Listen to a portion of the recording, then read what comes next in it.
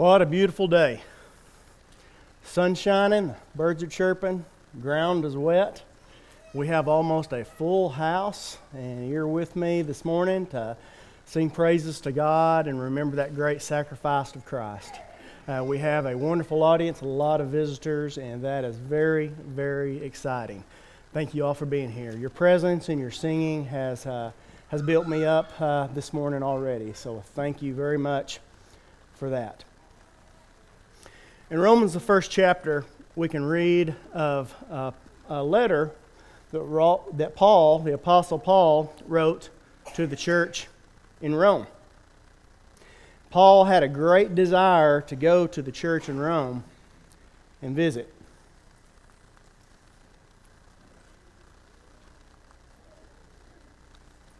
We'll begin in verse 9. It says, "For God is my witness, whom I serve with my spirit in the gospel of his Son, that without ceasing I make mention of you always in my prayers, making request, if by some means now at last I may find a way in the will of God to come to you. For I long to see you, that I may impart to you some spiritual gift, so that you may be established. That is, that I may be encouraged together with you by the mutual faith, both of you and me."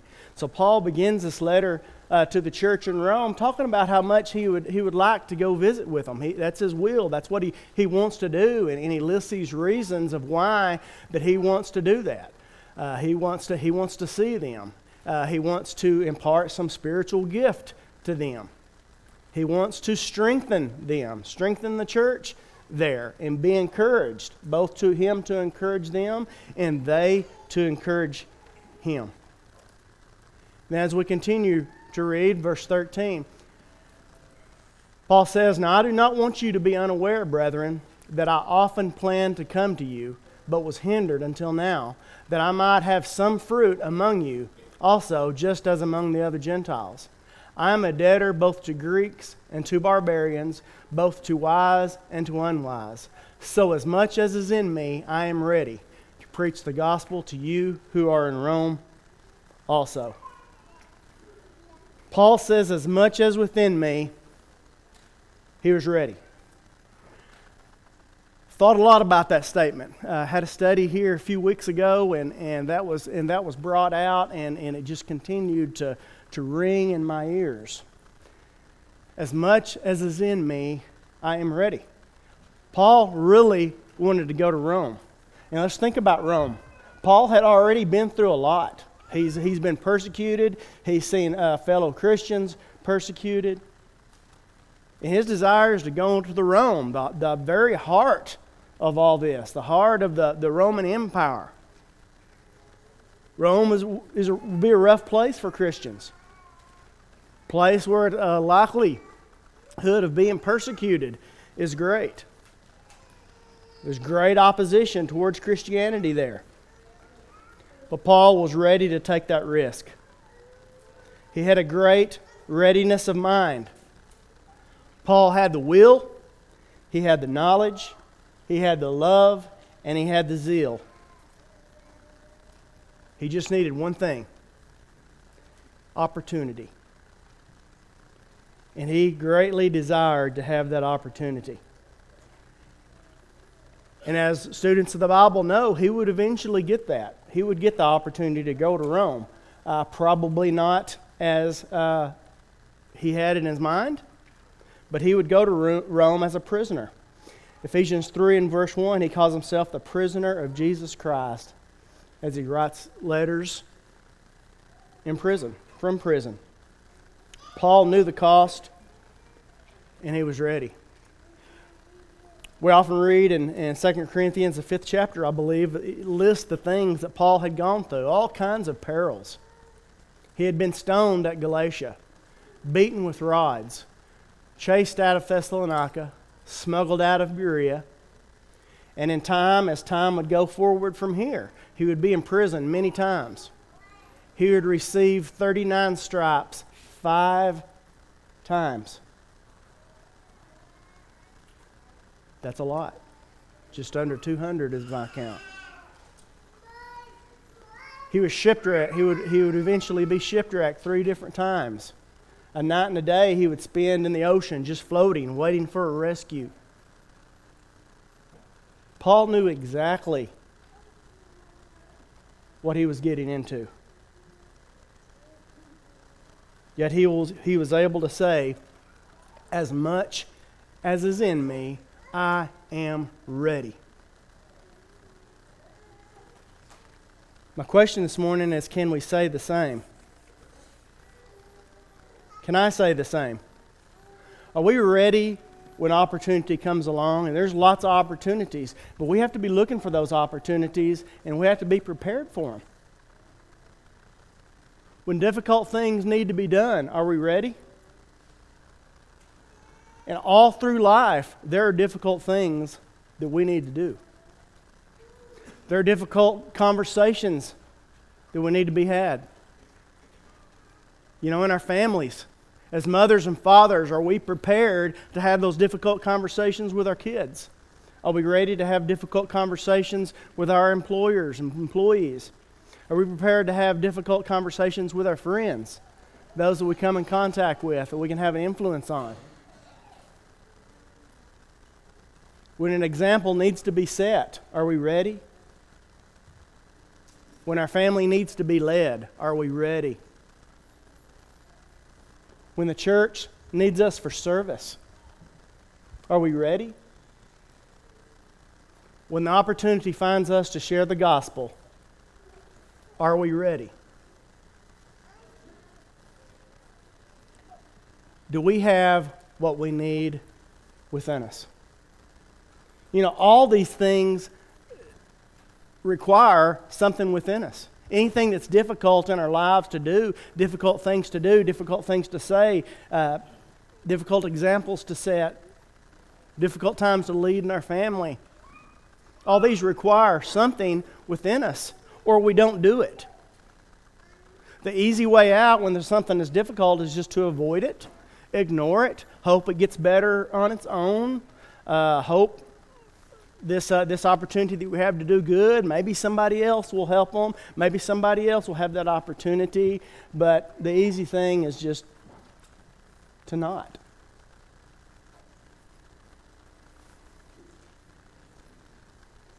Are we ready?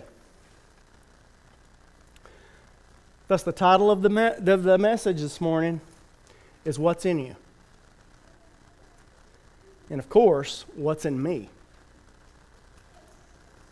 Paul had the will, he had the knowledge, the love, and the zeal to do whatever he was expected to do by God. Whatever he needed to do to further the cause of Christ, to help the church, to strengthen the church, to grow the church, to spread the gospel. Nothing lacking. But in me, too often times, there's things lacking. What's lacking in you? What's lacking in me? What's in the way? What's in us instead of what we need to serve God, to do His will? Do we have the knowledge needed within us? If we don't know how to do something, yet we know we need to do it, we learn it. There's been a lot of times in my life, really didn't have an opportunity to learn much about cars and much about carpentry and things like that. And as I become a homeowner and raising a family and all, those things come up. And one of the things in 2020 that I learned how to do with all this time on my hands is go to YouTube and learn how to do something and then just go do it. And I learned how to do some things. I didn't have the knowledge to do some of the things that I did. I went and got the knowledge. I had the will. During that time, I had the time. I just needed the knowledge. So I learned how to do some of those things and did them. There's lots of things we need to do in God's service, but maybe we don't have the knowledge. In the book of Hosea, we find Israel in a very sorry state. They had turned from God, they had turned to idolatry, and it was just in a mess. In Hosea, the 4th chapter, first verse, the prophet says, "Hear the word of the Lord, you children of Israel, for the Lord brings a charge against the inhabitants of the land. There is no truth or mercy or knowledge of God in the land." That's a pretty harsh charge towards God's people. No truth, no mercy, no knowledge. What a sorry state Israel was in. Goes on in verse 6. It says, "My people are destroyed for lack of knowledge. Because you have rejected knowledge, I also will reject you from being priests for me. Because you have forgotten the law of your God, I also will forget your children." Let that burn in our minds a little bit. I also will forget your children. This is a timeless principle that applies to all people and all nations that turn from God. You know, the United States, our forefathers, many were Christians. Those words in the Declaration of Independence, you know, God, the Creator, is mentioned throughout those early years of this nation. This nation was based under one nation under God. Yet as a nation, we've certainly left that from it, haven't we? It doesn't look like that so much anymore. Once a Christian nation has turned to just terrible humanism, which we've heard about a lot. Serving self. Awful decay in the morality of many children and young people in this country. And the reason for it? Their parents, their grandparents have forgotten the law of your God. Forgotten the law, didn't teach their children, and children suffer because of it. And we have a generation of kids in this nation that are suffering because of the lack of knowledge of their parents and their grandparents and their service to God. Much of governmental and intellectual leadership has rejected knowledge, and so its people are destroyed for the lack of knowledge. And as we see the degradation of the morality in this nation, we can see it. Proverbs 1 and verse 7 says, "The fear of the Lord is the beginning of knowledge, but fools despise wisdom and instruction." There's too little fear of God. This nation as a whole no longer fears God. And with that, why would it study God's Word?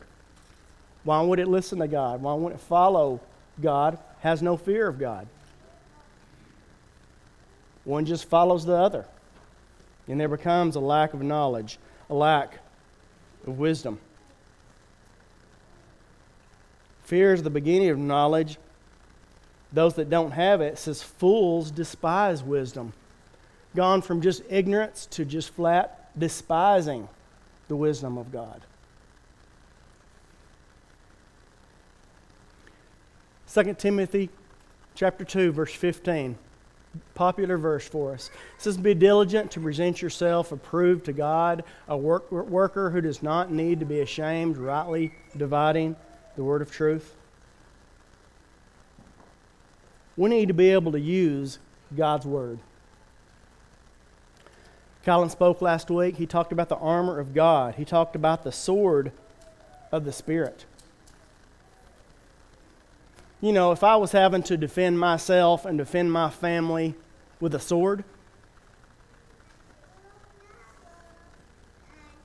I wouldn't want to do that. I have absolutely no training. I don't know how to use a sword. I haven't practiced using a sword.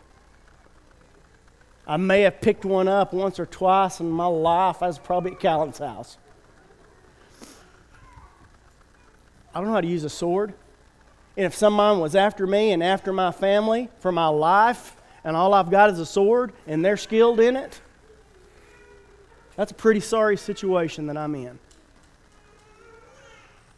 Yet too often, if we fail to prepare, if we fail to get skilled at God's Word, we can't be that workman. We can't wield that sword as we need to. The sword of the Spirit, the Word of God. We can't do it without the knowledge and without the practice to develop those skills.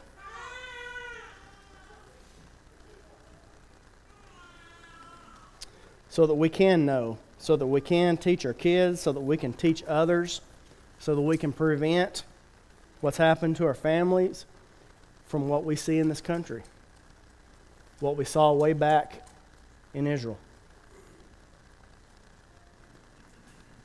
Do we have a readiness of mind within us?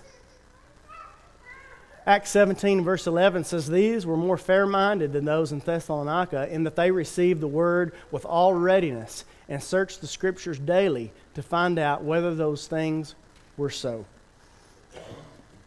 They wanted to learn. They had a readiness of mind to learn, to soak in that knowledge, to make sure that what they were being taught was the truth. Daily.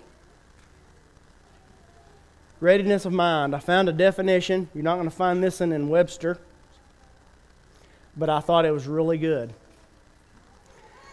I should have put it in the PowerPoint, but it said, readiness of mind. It's knowing what you need to think and getting good at it. And it's spelled getting without the G. Knowing what you need to think and getting good at it. That's what readiness of mind is. Knowing to think on those things that God would have us to think. And when we do those, when we think on those things, it prepares our heart, prepares our mind to take advantages of the opportunity that we have, whether it be study and learn God's Word or other acts in His service, leading our families, whatever the case is, it'll help us be prepared for that. 1 Peter 3 and verse 15 says, "But sanctify the Lord God in your hearts, and always be ready to give a defense to everyone who asks you a reason for the hope that is in you with meekness and fear." Are we ready as parents? When our children start asking us those critical questions concerning God and Christ and the church and salvation, are we ready?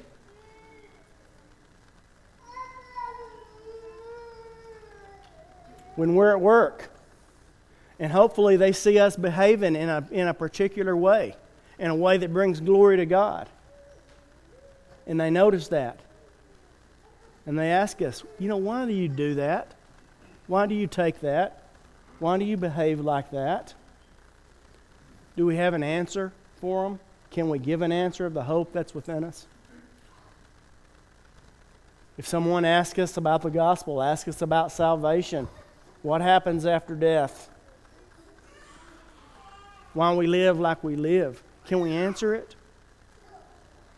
Are we prepared? Are we ready for the opportunity? Is whatever we need within us? Is the knowledge within us?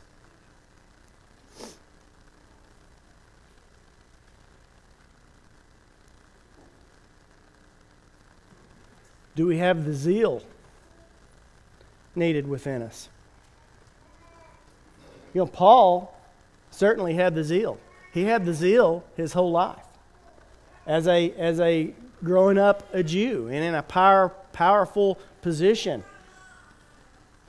In his mind, he thought he was doing great things in service to God by persecuting Christians, and he was good at it. And he had great zeal. But at that time, he didn't have the knowledge.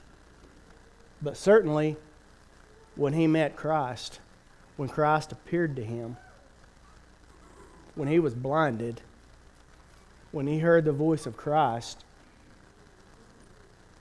as he became an apostle, as he received the Spirit, he certainly had the knowledge. and he put that zeal to work.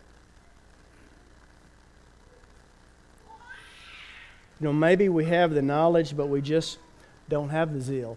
James 4, verse 17 says, "Therefore, to him that knows to do good and does it not, to him it is sin." Those are lost opportunities. And there's so many of them that go by every day. If it's with our children that we're just too busy and too tired and whatever it is. If it's with our friends and co-workers that we just don't want to get involved. It's going to be too hard. And so we don't. We take the easy way out. Those things that we know to do good, if we just choose not to do it, it's sin. There's one thing to have knowledge, it's another to use it.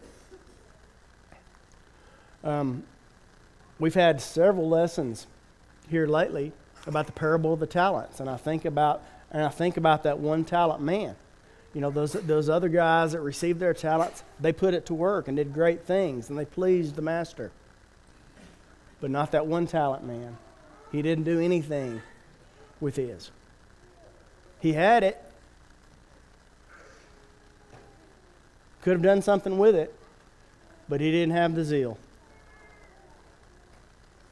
Titus 2, verse 14. Speaking of Christ, says, "Who gave himself for us that he might redeem us from every lawless deed and purify for himself his own special people, zealous of good works." Zeal means to have great energy and enthusiasm in pursuit of a cause or try that again. Great energy and enthusiasm in pursuit of a cause or an objective. Paul had great zeal. He was ready to take what he knew and do whatever, go wherever, say and do whatever he needed for the cause of Christ. And teaching our kids and talking to others and helping other people as we see them in need and just being kind. Is it within us? Do we have the zeal to do it? Maybe we need some instruction and growing knowledge. Maybe we need help with the zeal and just knowing where to start. Ask your brothers and sisters in Christ. If you need help teaching your kids, ask somebody. If you need help talking to others, spreading the gospel, ask somebody for help. Ladies in this congregation do marvelous work. If you need help with that, find one of these ladies. They would love to share that knowledge and wisdom and practice that they have in their lives with you. Nothing greater than that. And that's what we should do as the church so that we can shine. Matthew 5:15, "You are the light of the world. A city that is set on a hill cannot be hidden. Nor do they light a lamp and put it under a basket, but on a lampstand, and it gives light to all who are in the house. Let your light so shine before men that they may see your good works and glorify your Father which is in heaven." We need to let that light shine in a dark world. The world needs us to step up and prepare ourselves to serve God in all the different facets in our life that we have. An opportunity to shine, we need to shine. Is it in us? What about love? Do we have enough love within us to do what we need to do? Paul certainly did. Paul had a love for the church. He had a love for lost souls. He had a love for God and a love for Christ that compelled him. 2 Corinthians 5, beginning in verse 14. Paul says, "For the love of Christ compels us, because we judge thus, that if one died for all, then all died. And he died for all, that those who live should live no longer for themselves, but for him who died for them and rose again." Paul said it compels us. Christ compels us. His suffering and death for all those, so that they would live for Him and not for themselves. And Paul certainly did that. He was ready to go and do whatever, because the love of Christ, his love of lost souls, compelled him. He couldn't help but do it. I wish I could say that,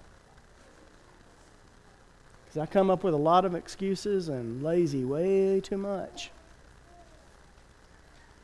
But my love for lost souls and other people and the church and Christ should compel me, as it did Christ. This love was the reason Paul did what he did. And it should be the reason we do what we do.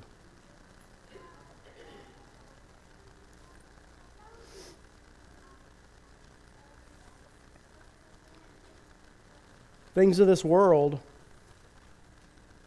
sometimes get in the way, don't they? Do we have something else within us that's keeping that from happening? Things of this world can prevent us from having what we need within us to be fruitful. In Romans the 8th chapter, beginning at verse 5, it says, "For those who live according to the flesh set their minds on the things of the flesh, but those who live according to the Spirit, the things of the Spirit. For to be carnally minded is death, but to be spiritually minded is life and peace." What are our minds set on? That's a key. If we set our minds on the things of the flesh, that's what we're going to live after. If we set our mind on the things of the Spirit, that's what we're going to live according to. You know, if you're my age or older, a little younger, maybe you remember Schoolhouse Rock on Saturday mornings. And I remember one particular one that was talking about you are what you eat. It was promoting healthy eating. We are what we think. What we put in our mind is what we are. Because that's what's going to come out. That's what's going to come out of our mouth. That's what's going to come out of our actions. And that's what the world's going to see. Whether it's a light showing the light of Christ, or whether it's just darkness like the rest of the world, they're going to see that. In the world, sowing to the flesh can certainly cause us to be unfruitful and not have what we need to have in us to serve God. Mark 4, beginning in verse 18. Parable of sower. "Now these are the ones sown among the thorns. They are the ones who hear the word. And the cares of this world, and the deceitfulness of riches, and the desires for the things entering in, choke the word, and it becomes unfruitful." If you spent much time gardening, and certainly you farmers know about fighting the weeds, they'll just prevent you from being able to harvest. Prevent you from growing the fruit that you're after. We can't do it when the weeds are overtaking it. We cannot serve God. We can't have what's needed within us to take care of our families, to help the church, to serve God. We can't do any of that if the cares of this world and the deceitfulness of riches and the desire and the desire for stuff enters in. If that's what's within us, that's what we're going to get. That's what we're going to sow. If you sow cottonseed, you're going to get cotton. If you sow corn, you're going to get corn. If you sow to the flesh, we're going to reap corruption. If we sow to the Spirit, then it's life everlasting. Spiritual fruit will grow. But it can't if all this other stuff is preventing us from doing the things that we should. It'll make us unfruitful. 1 John, the 2nd chapter, beginning in verse 15, says, "Do not love the world nor the things that are in the world. If anyone loves the world, the love of the Father is not in him. And all that is in the world, and the lust of the flesh, the lust of the eyes, and the pride of life is not of the Father, but is of the world. And the world is passing away, and the lust of it. But he who does the will of God abides forever." What do we love? What's in us? What are we serving? Self or God? What's taking up all the space in our heart and our mind that's preventing us from doing the things that we should?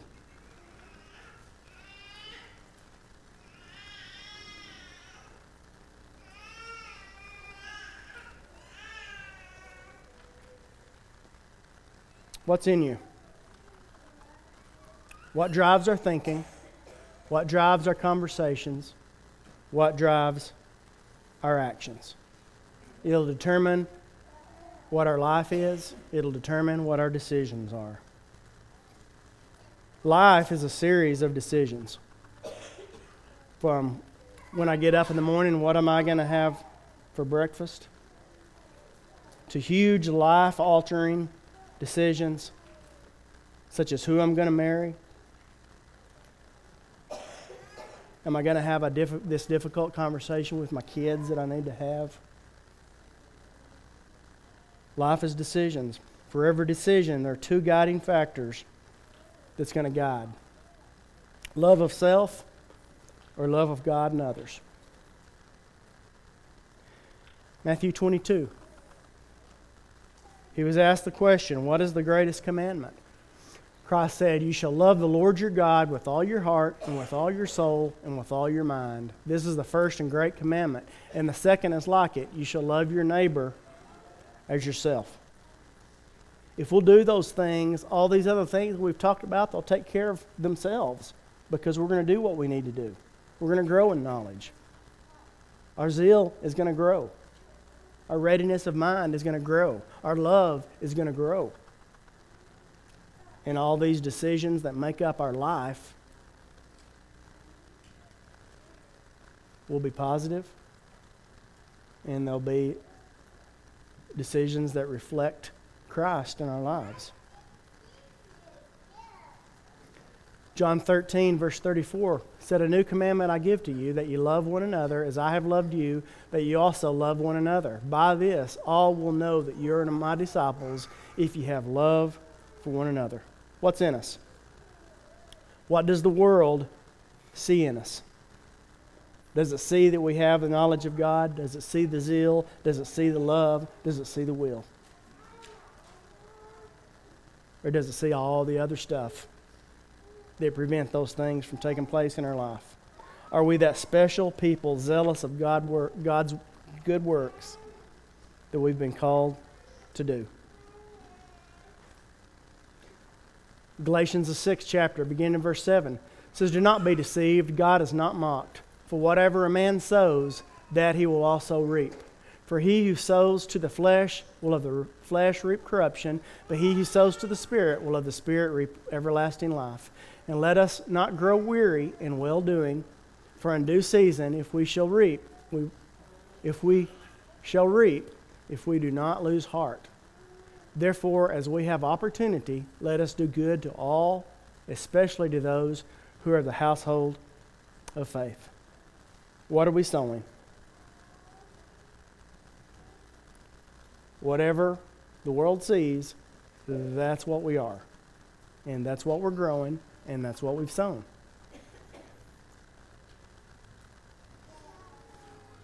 We unfortunately have become a nation that's sowing to the flesh. We as the church cannot be. As we have opportunity, we need to do good to all. And we have to be prepared for that. When we do, opportunities will come. Now, as we progress through life, it's how we live that current stage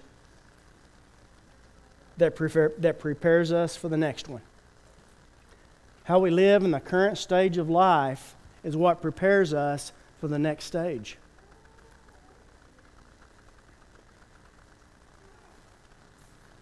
When those children are little and we spat those hands and correct them, we're preparing them to understand discipline and understand obedience and danger.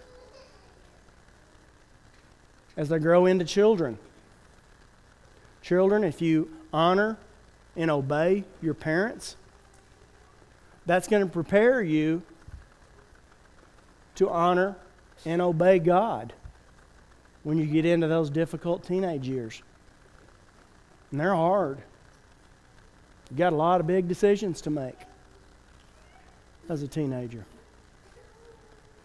But if you learn to love and serve God and honor and obey Him during those difficult teenage years, that's going to prepare you to make those huge decisions, those big ones. What am I going to do after high school? What kind of person do I want to marry? How am I going to make a living? Where am I going to live? Things that alter your life, that alter your service to God, that can have lifelong rewards or repercussions. As we learn as teenagers to honor and obey God, and as we learn to make those difficult decisions, it prepares us when we make those. When we decide what we're going to do after high school and marry and as a living. And those wise decisions prepares us to be a godly spouse and a godly parent. And it's during those years that we're raising our families that we can be so very productive for God and the church. When you're preparing your children to be strong in the church. It's those years that so much can be done.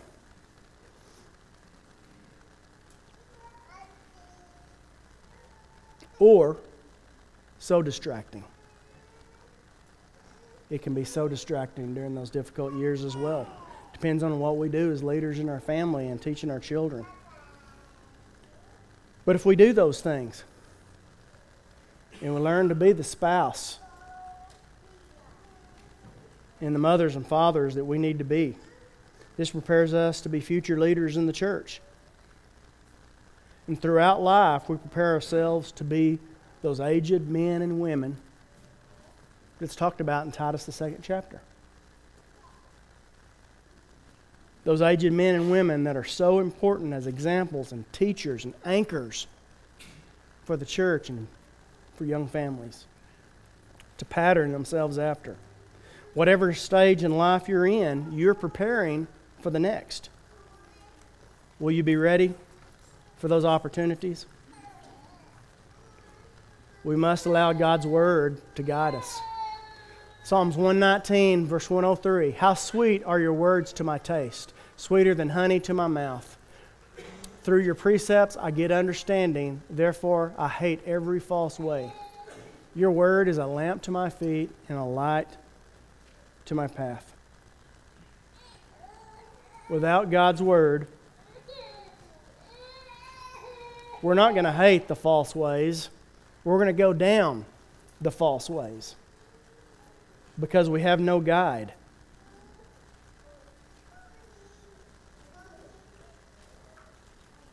You'll think about if you're in the heart of this dense and dark forest and you're trying to find your way through, and there's lots of danger, and it's dark, and there's infinite number of ways that you can go, that you can stumble around, that you can get hurt. But there's one way that's a safe path, but it's dark. And you can't find it because you have no light. But if you do have a light, That path is going to light the way, and you can safely navigate all the dangers through that dark forest to safety. Thy word is a lamp to my feet and a light to my path. Has to be our guide. Without it, we cannot expect to grow spiritually, to prepare for the next stage in life, to successfully navigate ourselves and navigate our families through this dark world, and to be fruitful servants. Are we prepared to share the gospel with others? Are we prepared to answer their questions? Or are we living in a way that they're asking? 1 Peter 3:15 says, "But sanctify the Lord God in your hearts and always be ready." We read this earlier in the lesson. Are we ready? Can we give a defense? Can we share the gospel with others if we're given the opportunity? You know, Philip was ready. Acts the 8th chapter, verse 35. Then Philip opened his mouth and beginning at this scripture, preached Jesus to him.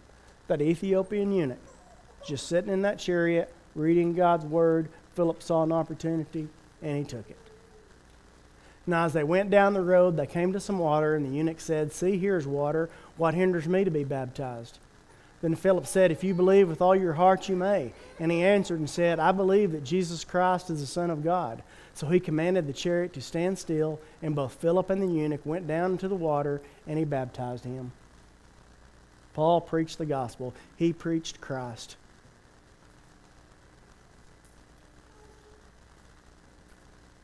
What's in you? Psalms 90, verse 12.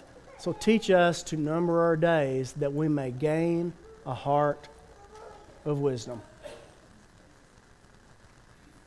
Number our days. Be ready for all the stages in life that comes. Get ready to lead our families if you're not prepared. Get ready to do good to all people as we have opportunity. Get ready to share the gospel with others. Get ready to be a leader in the church. Get ready to be a servant of God.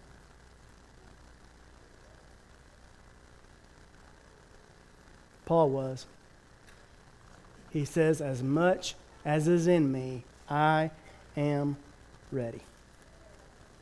Thank you for your patience this morning, your kind listening. I certainly hope that I will apply these things to my life, that I will be better prepared for the opportunities that come my way, because they will come. If we're prepared and we're living the way that we should, opportunities will indeed come. If you've been taught the gospel, but you haven't obeyed it, we'd certainly invite you to do that this morning. You can come forward, you can confess Christ before this audience, you can repent of your past life, and you can be buried with Him in baptism and allow the blood of Christ to wash away your sins, and you can leave here a child of God ready to grow and ready to serve and ready to be fruitful. Maybe you've done that, but you've have another need in your life and you need help, you need the prayers of the church. We'd ask you to come forward as we stand and sing.